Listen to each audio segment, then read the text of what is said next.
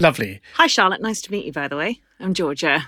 Oh, sorry, I didn't get around the table. No, that's Shocking. all right. Just ignore your co-host. He's too used to doing this on his own. Yeah, exactly. Oh, flies alone. Right, shall we do the sound checks? If you're ready, then we can... You're very loud. Are we very loud? Whoa! Yes, sorry, our ears are bleeding.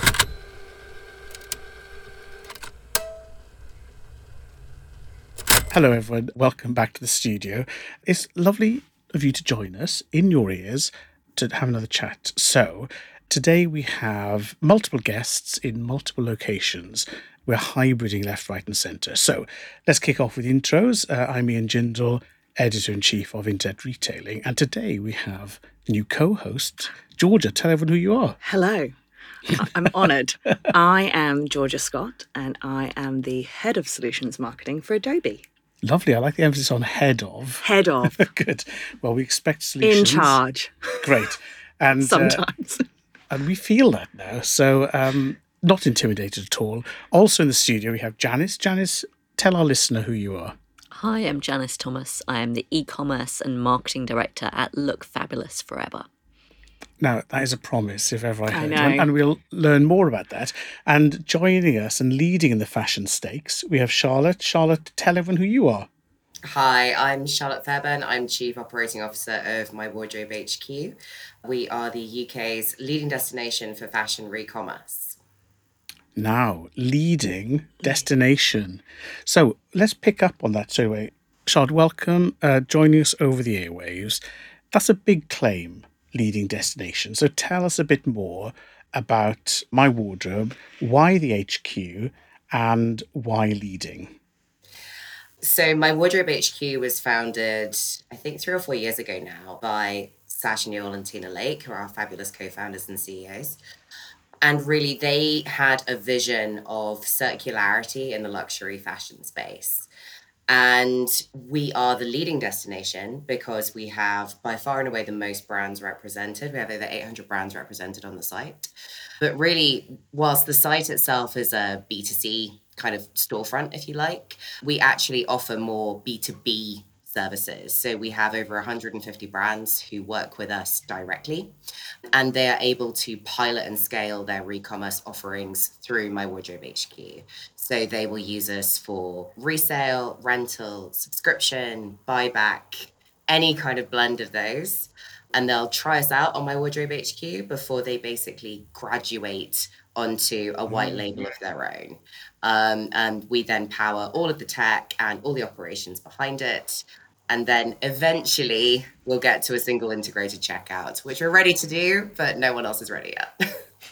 Right, so you've covered off, in terms of buzzword bingo, you've hit everything there that we're talking about. It's incredible, isn't it? So maybe let's try and pick those apart, because as I was looking at the site in advance of today, something very obvious belatedly dawned on me, which is we've optimized retail for 60 years to punt things out in one direction. Yeah. And then reluctantly, we accept some of them back, but they either end up in landfill or stuck in the corner of a DC somewhere. The whole business model is punt it out, make sure the margin's there, do it again next season. Hope it never comes back. Hope it never comes back. But you're, if you like, in the firing line, because you just picked all of the hard things: rental, subscription, returns. So just tell me how you go from a highly optimized, I can copy what other people do, to a no obvious pattern. It's really, really hard and no one wants to do it, but I'm going to do it anyway. So how did it start out that you took on all of these hard things in one go? It really started out because no one else was doing it. And a brand, when they come to look at re-commerce, they don't know what they don't know. They don't really understand all the different customer behaviors. They don't understand how their stock is going to perform. They know that they kind of don't like seeing their stock crumpled on bedroom floors in badly lit photography on peer-to-peer marketplaces. They know they don't really like that, but they don't really know what else it could be. And so we kind of set out to say, well, look, why don't we do all of it?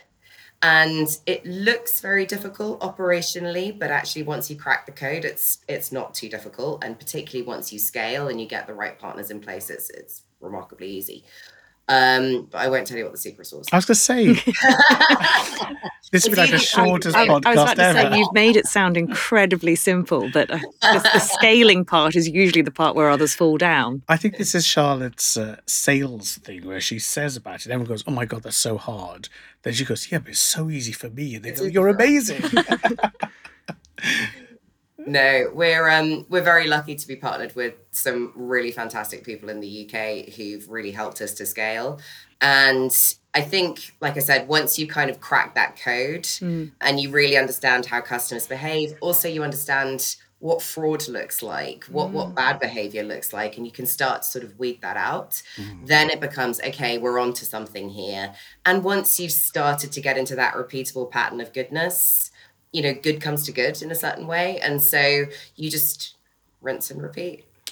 Now, I'm not sure whether it's my background that makes me cynical or whether I'm just cursed with that anyway. But when I last had a job many years ago, the inventiveness, the sheer inventiveness and evil of customers returning things, you know, is legendary. You know, Christmas trees that get returned on January the 12th. Oh. You know, the sort of before rental was available, they would just buy things from us, have their Christmas party, and then send it back with cigarette burns and lipstick on.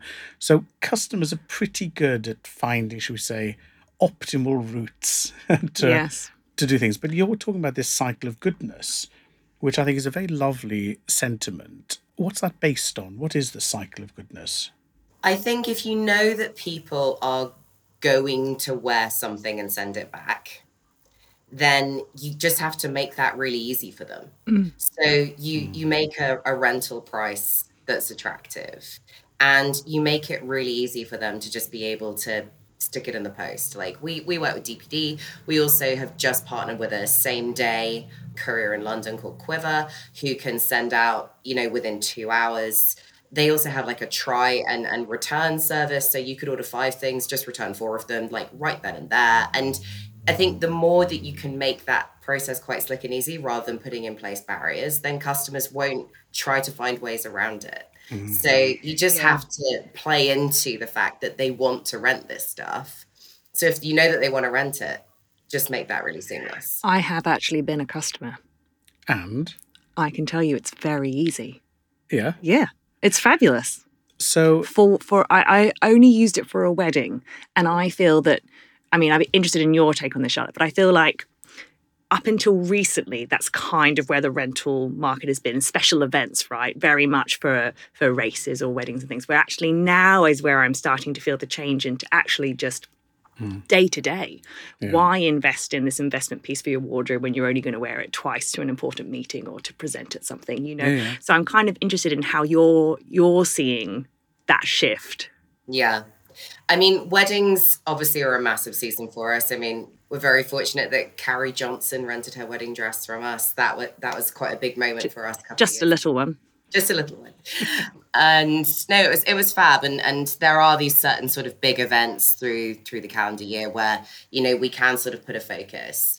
But actually where we're now sort of expanding is much more into everyday subscriptions. So moving away from, well, not moving away from, but kind of almost like, once you've tried pay-as-you-go rental and you've had the nice dress for the nice event or you've had the nice bag for the nice event, what we now have is, like, we've launched a subscription model since the back end of last year, where effectively you can start to build out a rotating wardrobe. So you can rent 2 or 4 items and you can basically pass back once you're done with something at the end of the month, or you could keep it on, and then you're just rotating things, but they're things that you want. So it's not just a box of any old stuff that we send to you. It's actually, you have a wish list and these things are coming back to you, and then you can trade them back and forwards, and it just becomes much more playful, much more experimental. Like, you could try things that maybe you never would have bought, you know, which are heavily patterned, you know, seasonal colors, things like that.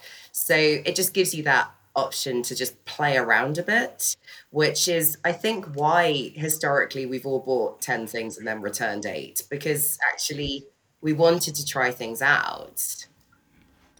Yes, and it's interesting you say play.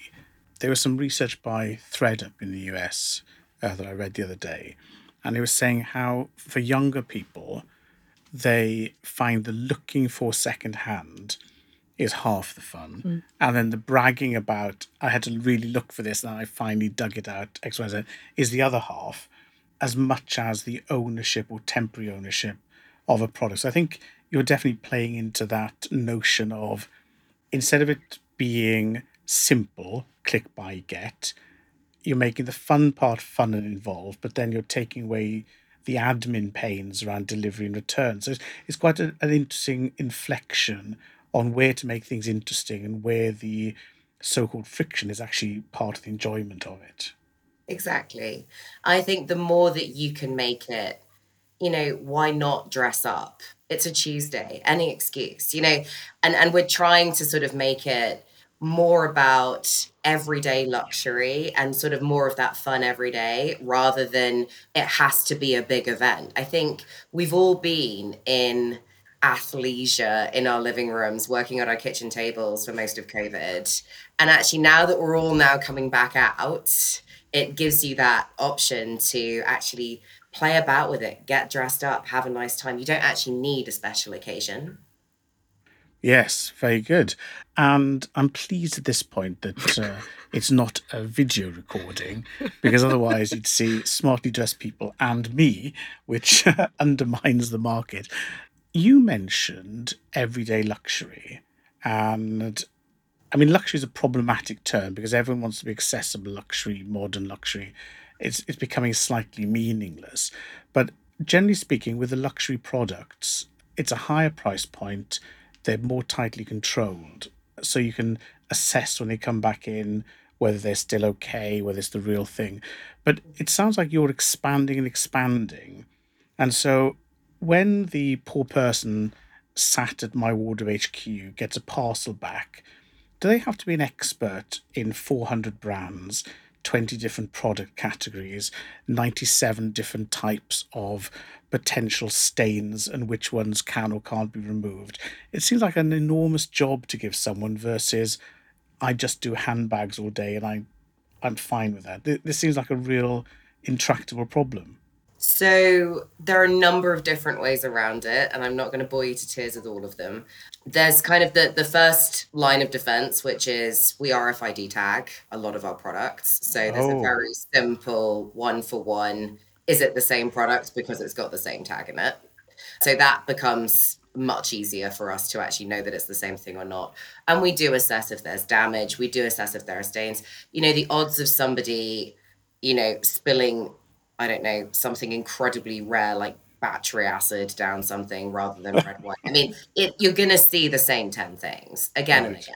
What are they? Do you want to share with us? Yeah, out of interest, I want to know. I mean, if weddings, simple things like foundation stains around the top of like shirts and things like that. And most reprocessing facilities, even like in your standard return centers, like not even thinking about us, but thinking about just standard high street returns and how they have to manage through cleaning tunnels. These are all very industry standard things to deal with. I don't think that it's anything overly special. Now, there are definitely obviously more heavily embellished garments. We've got some wonderful things that are covered in feathers at the moment, where it's like, you're going to have to accept that a few feathers are going to come off. Right. But then you as a customer also have to accept that if you're renting something, that it's not going to be necessarily absolutely perfect. Now, you're getting access to a garment that should be £500 for the best part of maybe 50. So there's kind of a bit of an expectations trade. Yeah. So you, Georgia, mentioned classic a while ago. Yes. So if you're in apparel, then every year you say, this classic white blouse is a wardrobe staple. It's an investment piece. It will last forever. And so you double the price as an investment piece. And then you immediately launch another one next year and tell them that's the investment piece. So how do we broker this idea of you have more and more products that are higher end, but may then go in and out of fashion more quickly, So are you left with racks full of semi-feathered last year's ostrich wear that has gone out of fashion, but you're left holding what's left of it? How do you manage that balance between current stock, classic quote-unquote stock, and obsolescence? It's a great question, and one that we are working with several brands to kind of work through. Right. Fundamentally, there's a so what about sustainability in fashion, which is how do we close this loop? And ultimately, the loop that we're trying to close is overproduction. Yeah. And actually, if you as a brand can make a single garment more profitable because you're getting a slice of its sale, its resale, its rentals every time it moves, then actually the so what is you don't need to produce as much. Or you could source more sustainably and not produce as much. And so we're trying to sort of bring it all back around to the so what. I'd say that we're kind of like 3/4 of the way around that loop at the moment. We haven't yet gotten to that point where a brand has seen so much profitability through us that they can go, actually now I produced 1,000 of this thing last year and now I only need to produce 800. Like we're still getting to that point, but we're a lot closer than we were 3 years ago. That's a very good point. Yeah. And I would imagine, obviously, then, as people can purchase items, right? And so I would imagine when something comes towards the end of its life cycle, there's opportunity for purchasing at discounted rates and things like that, or is it not? Absolutely. Yeah. And I don't think that we need to see purchase as being necessarily an exit route. I think, something could be sold, could be resold, could be rented times, could then be sold can live again. Forever. Exactly. And actually, do you get more wears per garment? Does the garment as a brand asset therefore live for longer? Therefore, do you get more bang for your buck? And so it's more about how do we give all of that data back to the brand so the brand can make better decisions. Better decisions is probably a loaded term. And actually on that, I think, because everything you've said, and obviously this is probably, I can't help but think this way, how are you trying to use technology, I guess? Because everything that you're doing in terms of balancing off, rentals v subscriptions v the data of returns and what's it going to look like from incoming and outgoing, and then information sharing back at the business, obviously is only going to be so good as what you've got in place. So how do you kind of balance that with your technology v? Yeah, so my background is actually all tech and digital strategy. I did see a few good names on there, so I knew you'd have a good answer. So our tech is entirely in-house built. It's a proprietary platform precisely for this purpose. For what you need. Exactly. And so we've been building up ultimately a data warehouse of UK re-commerce movements since we started. Amazing. And so any time that we go to a brand, even if that brand isn't yet directly listed with us, we can show them how their stock is already performing through the site. We can say, on average, you're getting, 6 to 8 rental movements in a season. Yeah. These are the things that perform better. We can start to compare them to their peers and say, did you know if you do this at this particular season, then you're going to get X results. It performs better for this demographic than that demographic. A lot of this is stuff they already know, but there's still a perception that standard retail is different to re-commerce. It's just different modes of interacting with the same product. Yeah. It sounds to me like you've got 3 businesses. I'm trying to work out which one is the prime one for you. So there's the data business, which some people would be satisfied and said, look, we can sell you the data or help you make better decisions. Then you've got your direct business, and then you've got the white label business. So are these all 3 going to march into the sunset holding hands, smiling happily, or are you going to sacrifice one of them as, just a starter thing? Where does the business go? How should I look at this if I want to put it into a category and then move away happily thinking my OCD is satisfied? I like to describe the business as an iceberg, where you've got the B2C business is what everybody sees. The B2B business is ultimately what is powering it, because we take the stock from the brands and that's kind of what powers the B2C business, and the data is kind of what's brewing underneath to a certain extent.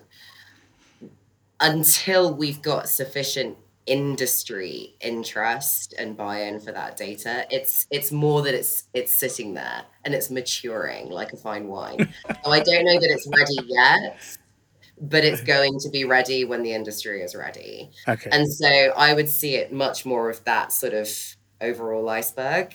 And I don't think you can have any one of them without the other. And that's where I feel like we're quite well placed.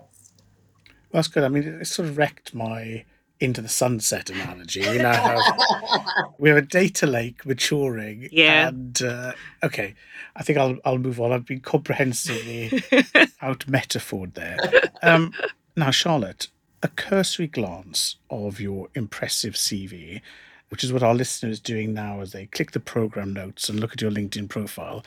They'll go scrolly, heard of those. Oh, there's a thing called MyWardrobe.com back in 2014. Is this something that came like Ötzi the Iceman out of the ice, or is it a continuation? Is there a link or just accidental naming? You know, it's actually where I first met Sasha. And Sasha and I were both brought into that business. It was bought out of administration, and we were brought in to kind of reverse its fortunes. We didn't. we tried very hard. But I'd say many 7 o'clock in the morning or 7 o'clock at night impassioned conversations on the streets of Poland Street, where we were at the time, thinking there must be a better way of doing this. Because, you know, the original My Wardrobe was buying, I would say, sort of contemporary luxury clothing. Now, they were buying it. They weren't taking it on consignment. It wasn't sale or return. They were buying it. And if you're buying the stock, you're already committed to the stock maybe 9-12 months out. Yes. So the whole thing's just a gamble. And she says, describing retail as a whole. Sorry, everybody. But, I mean, you just don't know how things are going to perform. And I think there was also a very different view of who our customer was, who they thought it was versus who it actually was. And so between those two dynamics and this kind of buying for a customer we didn't really have, it just wasn't really going anywhere. But Sasha and I would spend many late nights going, there's got to be a better way. It's something that we've kind of turned over and over every time that we've sat and had drinks ever since. And so when MyWardrobeHQ was born, I think HQ was meant to be higher quality, as in HIRE higher. Oh, that's pun upon pun. That's impressive. Yeah. We're very punny. Yes. Now, having been out metaphored and out punned, I have to ask, when you're talking, you're so relaxed and persuasive that I'm thinking, I'm starting to believe this is all very easy things. So let me just ask you, when you moved on from the Tesco's, the M&S's, etc., and you thought, let's roll the dice again on the HQ, what was the thing you found, obviously you've solved it by now, but what was the thing you found most difficult in transitioning from the traditional retail models to the new one? What was the problem that you obviously now solved, but was a challenge to you in solving? I think the hardest thing is the infrastructure that you need for this operationally. It just isn't there. Like it's there in very small areas. And when you think about it and you look at like a standard warehouse or a standard operations provider, you know, we pretty much just do pick, pack, dispatch, returns management, summary processing. And you think, well, surely every warehouse does that. Surely every operations provider does that. But as soon as you say that it's rental, everyone sort of goes, but that's something completely different. It's like, well, not really. You're just sending something around a few times. It's not really that hard. But there's still this industry perception that they are two completely separate things. And so for us, it's been trying to find those partners who can help us to scale, who can sort of see that this is really just two sides of the same coin, rather than seeing it as a completely separate business model that must therefore operate differently. And I think the fact that we've got the technology and the fact that we can explain it and the fact that we've been doing it hands-on ourselves for you know, the last few years, it helps people to build that confidence. But I think when you first talk to people about rental, subscription, all these different models, they just think, well, it operates differently. Therefore, I don't want to confuse my current operation with that. Like it's just, I need to send it somewhere else. Yeah. And actually, why would you? That's an interesting point. I also think that, we come from an era where fixing and optimizing your supply chain was a competitive advantage, whereas now flexing is that advantage. It's quite hard moving from one to another. Okay, so now you've done that, you're thinking, oh, I'll be out of this digital studio in no time. I can't wait to ... So what's next for you in terms of, the next business challenge? Are you just going to add more clients, grow a bit more, same as before? Or do you have any cunning new projects that you can't wait to get stuck into? We are having some very interesting conversations about international expansion. I would say as much as I say that the UK has been hard to find that operational scale, as soon as you go outside of the UK, it's 20 times harder. Yeah. Because actually I think the UK is like the 4th largest re-economy in the world. And even then, like when you consider that... I have not heard that term. No. Or the number 4. Did you make that up? Yes, I like it. Is that a real fact or a factoid? It sounds credible. It's a fact. I got it on Statista. Oh, it must be a fact. We love Statista, by the way, especially if Statista's lawyers are listening. Yeah. Do you remember which the biggest ones were? I'm assuming the US is the US, but even then, I think that's by revenue, right? And so that's to be expected. I think Germany does quite well, and bestimmt. Maybe France. Okay, well that's fine. We're in good company. I can tell you, it won't be Australia. Okay. No. Because from a fulfillment perspective, which I don't know where your expansions are, it is a nightmare. Right. Because it's so big. True. So, without as many post boxes. Honestly, yeah. In the 8 years that I lived there, never did I find anywhere that could do same day delivery. Right. Actually, from Perth to Sydney, it would take more than Yes, but no, it is interesting. I agree with you. Outside of the UK, actually, I can imagine the challenge is kind of tenfold from a operational perspective. So which country is looking attractive to you then? We are very interested in the Middle East. Wisely so. And is that because of the attractiveness of the luxury product to the affluent customer there, or because the conurbations tend to be sort of city-states with good logistics that would support round-trip deliveries? So it would be very, very easy to set up effectively a rental capsule that is local to a particular area, and then it's very fast to dispatch and move from there. Yeah. So rental, you can't do cross-border rental. Like you could maybe send someone on holiday with something for a month if you wanted to, but trying to fulfill a rental order into the States or something from the UK would just be a nightmare. And I don't even want to think about the tax implications of it. So it's just far easier just to consign a package of stock to a particular location and then base it from there. The Nordics in the same way, in that you can put obviously a capsule in one place and then fulfill up to probably, you could put it in Denmark and could fulfill very easily into Sweden and Norway from there as well. But again, it's the economy of scale. So I can find a tiny dry cleaner who would, want to set this thing up, but can I find somebody who wants to take 2,000 to 5,000 units of stock? No, I can't. Maybe after this podcast. That's it.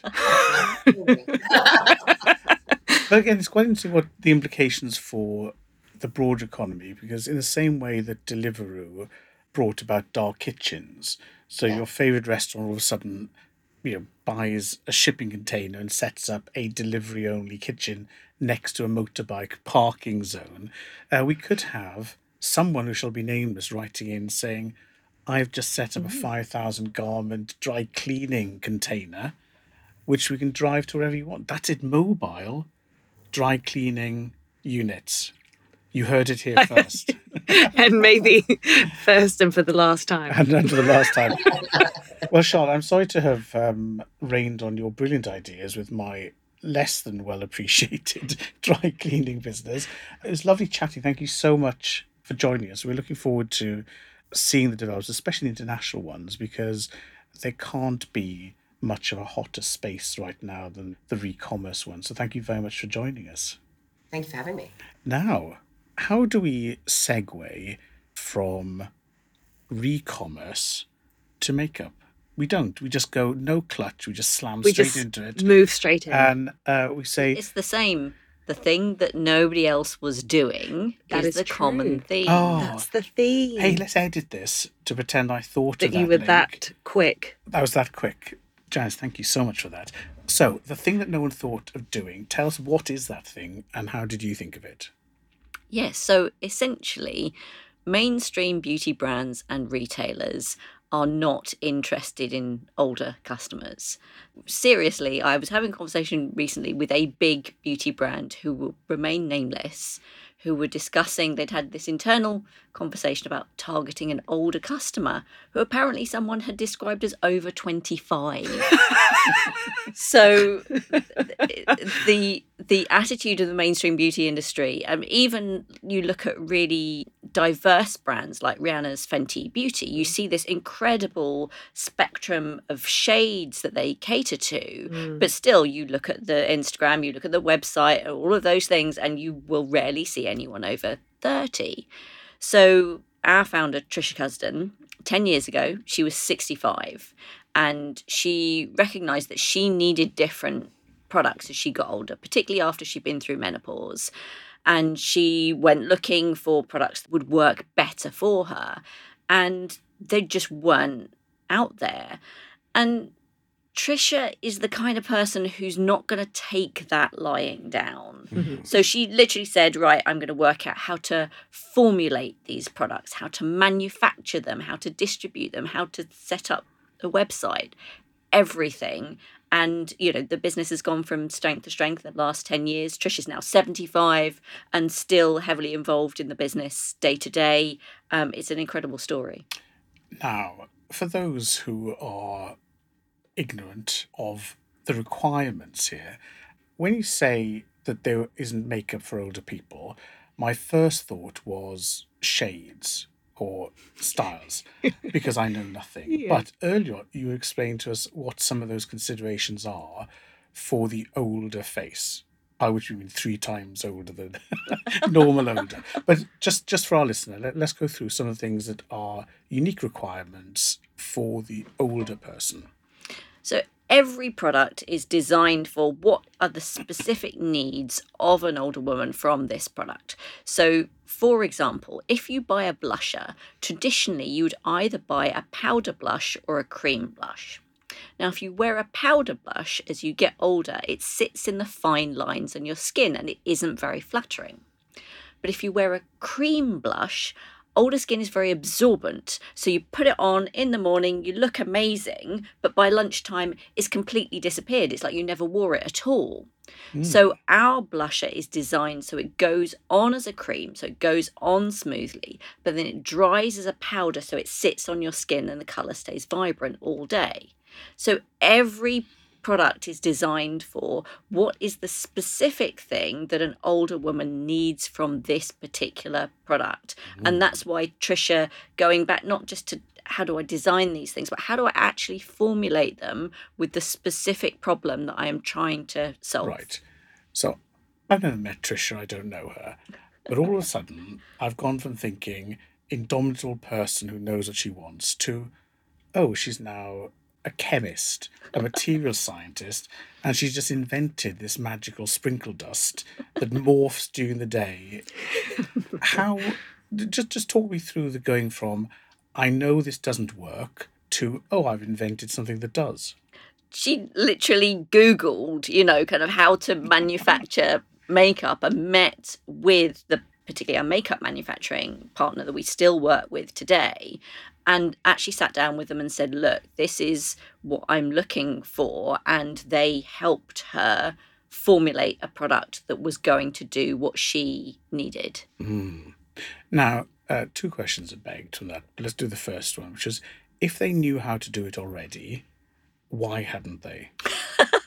Because nobody thought of it. Because if you think about the typical beauty industry company, I've worked at Birchbox, I've worked in those environments. It's stuffed full of people who are probably aged between 20 and 35. And so therefore desperately need blemish covers for their perfect skin. This is the thing. They're not, because those people are not in the organisation, it is too easy for all of us, no matter where we work, to look around our organisation and assume my customer looks like me. My customer has the same needs as I have. And when we do not include a wider spectrum of people in the discussion, we are therefore excluding them, and we are not manufacturing products that meet their needs because we're not even thinking about their needs. So let's jump to their needs. I'm always worried about using the word "their" because it seems like you're putting people in a box. But I can remember I was doing some work with a large department store some years ago, and I was talking to my mum, and her comment was, "Oh, I don't shop there because they treat me like an old lady." To which I said, "Look, ma'am, I don't want to be harsh, but I think you're 71. Yes, but at heart, I'm not." And so in her mind, she rejected being a boomer and a child of the 60s, wasn't interested in being a quote-unquote stereotypical old person. So on the one hand, you have this idea that they aren't represented and aren't addressed, but equally when you do try to address them, they don't want to be addressed as, "Hello, old people, we've come to talk to you loudly." So how do you market at them without seeming either patronising or irrelevant? Well, I think the biggest thing is stereotyping. And that's at the heart of that. Oh, they treat me like an older person. They make assumptions about me. So, for example, if you think of a woman in her 70s, most people will think of a grey-haired granny in a grey cardigan. This is the generation of the Beatles and Mary Quant and the miniskirt. They are not the stereotype. They are not. When we are surrounded by media that forces us into these stereotypes, that you very rarely see older people represented in advertising, on websites, those kind of things. And when you do rarely see them, they're stereotyped as frail or forgetful or the zany older person. And we were very, very lucky that we were founded by Trisha, who is our customer herself, that was kind of the fundamental piece. But for us, we listen to our customers every day. We are steeped in customer data. We never make assumptions about our customers. We will always ask them. So, for example, we had a conversation a couple of years ago. Oh, should we be doing buy now, pay later? Well, let's ask our customers. Do they use buy now, pay later? Which services have they heard of? Would they be interested in it? Let's not make the assumption. Let's ask the question. What was the answer, by the way? Yeah. No, they really weren't very interested in them. I think they're fine with. I think they shop online more than we give them credit for. But then, generally, because most of our customer base are retired, they know their financial situation and they're making decisions based on that. Interesting. Do you find you get, it shows a very engaged customer base to be getting those answers, because I think it's one thing knowing to ask it, it's another thing getting a response. But you find that you do get active responses when you go to them to find out what they want. Yeah, and part of that is the active feedback loop, that we ask them questions and they say, yes, I would like this particular product and I would like it to have these characteristics, and then we develop it. And so they see that the things that they tell us, that we listen and then we respond. So yeah, if they did feel like, well, what are you going to do with this data? You don't care, then fair enough, they wouldn't bother. But because they see that we do care and something happens as a result of there. So we send out, amongst other things, but we have a big quarterly survey. And in the email for every quarterly survey, we say, hey, we're just about to launch this new product that you told us about in the last survey that you were interested in. We always, as part of that process, tell them this is a thing that we are doing now because you told us in a previous survey this is what you wanted. Yeah. Now, I've got this image of the happy 65-year-old reaching out, being embraced by other 65-year-olds plus or minus a few years, and they age beautifully together, looking fabulous. But what happens to the 35-year-olds, or topping up your pipeline of 65-year-olds or 50-year-olds? So how are you picking up new advocates, new people to benefit from your approach, rather than just all aging together? Well, for a start, it's a huge market that we've only just scratched the surface of, that there are something like 40% of the population is over 50. And women over 50 are going to be the fastest growing demographic in the next 10 years. So we've got a long way to go just within the UK to kind of even reach our target audience. But we're really conscious that, Trisha was 65 when she started the brand 10 years ago. So she's 75 now. So the women who look like her look 75 more than 65. So one of the things that we've been particularly conscious of since we've come out of the pandemic is having a broader spectrum of women in our advertising and in our content and all of those things, so that a wider spectrum of women do feel like they can identify with us, and it's not just you're Trisha or you're not. And I assume it's not just about age, because looking at your website, you've got pictures from users. I find it very hard to tell how old people are. I'm at that age where policemen look young and so on. So, it can be quite difficult. But it's not just an age thing, is it? It must be people who have different skin requirements or different usage requirements.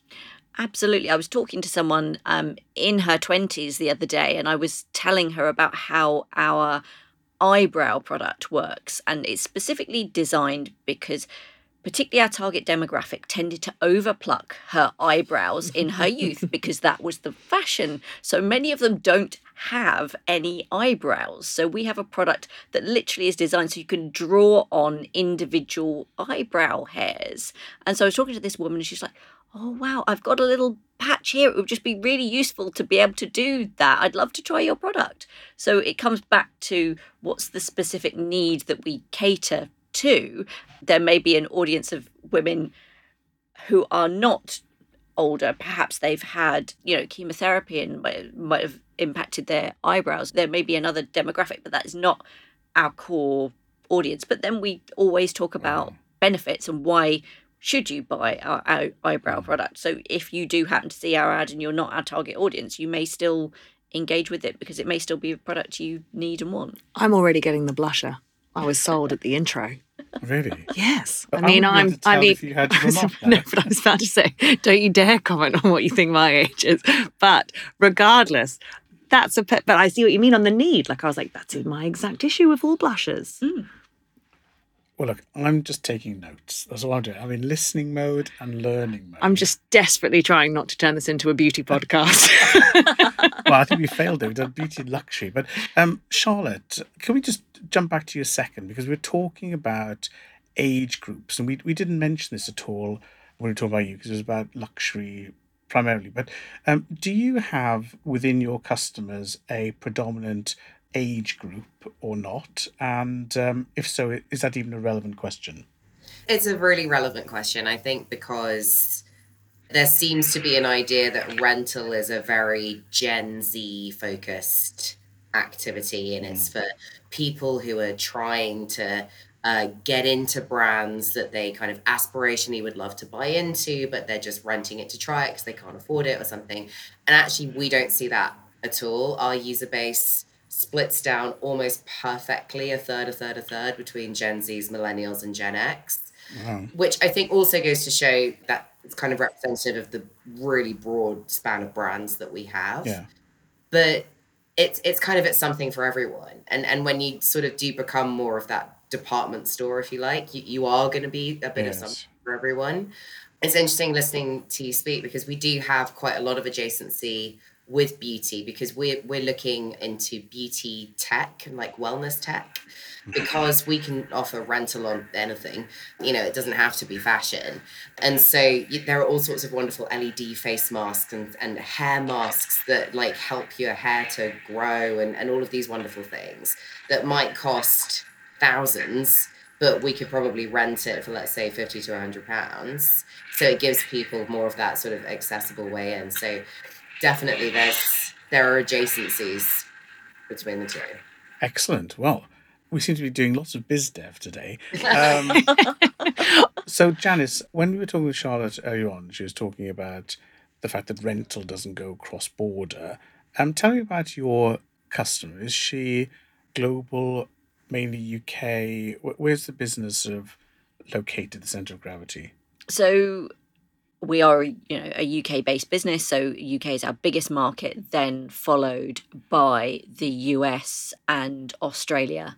And I think for the time being, we're very focused on that kind of English language market, because I think when you move beyond that kind of culturally, they fit quite well together. And I think you're going to find potentially, if we move into not just the language issues, but potentially cultural issues and kind of other things that women may face slightly different issues that we don't claim to be expert in. Yeah. So I think you first came on our radar when you were at Birchbox. So there's a beauty continuity there. But if I described your career to date as varied, then I think that would be a fair term. So do you want to draw us a line through your experiences and how you ended up at Look Fabulous Forever? What was that path?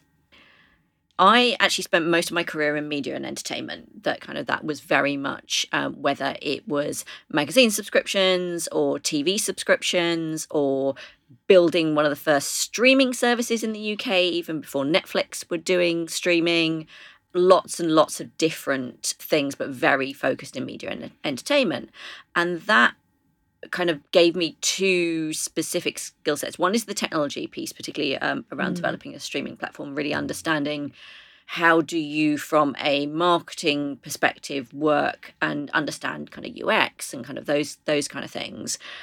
But also the crucial thing was subscription, that, whether it's TV subscription or magazine subscription or, pay by transaction films and kind of all of those things, that when I was actually a big fan of Birchbox before I joined them, and they realized they could teach someone with that very, very strong subscriptions business background about the specifics of the beauty industry and that customer, but they had struggled to find someone who really understood the subscription business, particularly in that digital marketing space. How do you acquire a customer, and things like potentially your acquisition method and journey to purchase can significantly influence the length of time that customer spends with you and therefore ultimately their profitability. So one acquisition is not necessarily the same as another. Trying to explain someone that from a more traditional e-commerce digital marketing background, because they look at the acquisition funnel to conversion rather than the lifetime value that's actually a real lifetime rather than just a period. I can see Charlotte nodding. Similar challenges, no doubt. Indeed. So because of that, I went to work for Birchbox, and then I've remained within e-commerce since then. And I think now as well, we recognise that actually the years that I spent in selling pay-by-transaction films, that's e-commerce. Can we take one moment, because we have to mention it, on who that was for, please? Well, to be fair, pay-by-transaction films wasn't who you're thinking of, but yes, I did spend 2 years at Playboy, and that is I organised Hugh Hefner's 80th birthday party. It is my fun fact about me. We had to get that in. Well, this is where I'm wishing I had one of those, to boomch things, because we've got round to Hugh Hefner's 80th. Hefner's 80th. And I think for me, that was a really transformational and crucial career choice for me, that I had been really a direct marketing specialist. And I recognised that if I was going to advance my career, I needed to have that experience in above the line, TV advertising, PR, kind of all of those things. And because I came from this very strong subscriptions discipline, Playboy were willing to take a chance on me in the way that actually other brands weren't necessarily. And then that enabled me to go to these very kind of senior roles as a result of that, rather than being stuck in that direct niche. It's interesting because, direct was temporarily looked down upon as people moved to retail. But in the same way that Charlotte given us the re-commerce and every buzzword in terms of the sustainability, cyclical, etc., the other big hot topic, of course, at the moment is that one of subscriptions. And I think, are you speaking at our subscriptions event, SubX, or maybe you are? Maybe you haven't. Maybe you don't know you are yet. Anyway, are you asking? I think I've already asked. The fact that she's looking blank at me says she hasn't yet accepted. But anyway, I think it's May the 17th or May the 18th. I will put it in the program notes. Subtle plug. Thank you, Subscription X. Another sort of kadoomch there. Now, having quizzed you, you're obviously thinking, I can't wait to get out of here. When you leave, we know Charlotte's going international. Not that we're competitive or anything. What are you going to do? What's your next big thing? So right now, I'm replacing the entire front end of my website. So small job. I think Is that a makeover? I liken it a little bit to a handbag where you keep like putting things in, and we've just reached the point where it's like, no, let's strip it back and start again from scratch. That I think we have a very, very loyal existing base, and I think they're willing to wait for our website to load. But I think potentially it hurts us from a new customer acquisition perspective that it does take time. So I think that speed piece is kind of the motivation behind it. And hopefully we are expanding our distribution in a way that I cannot talk about right now. Oh, tease. And also some very interesting things happening on the manufacturing side that I can't quite talk about yet. Well, look, hopefully, if we manage to sort out you speaking at our event, then you can tell us in May. And if not, we'll just have to get you back into the studio, Janice. Well, look, our time has come to an end. Or there or thereabouts.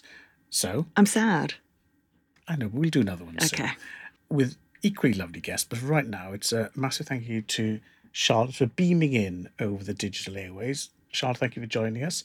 And Janice, thank you so much. And from both of you, we've learned some new vocabulary and some new facts, which we're now going to skip off and pretend we knew all along. So thank you for enriching us, both of you. And from the studio, Georgia, thank you very much. Thank you. And from everyone, it's a goodbye and happy trading.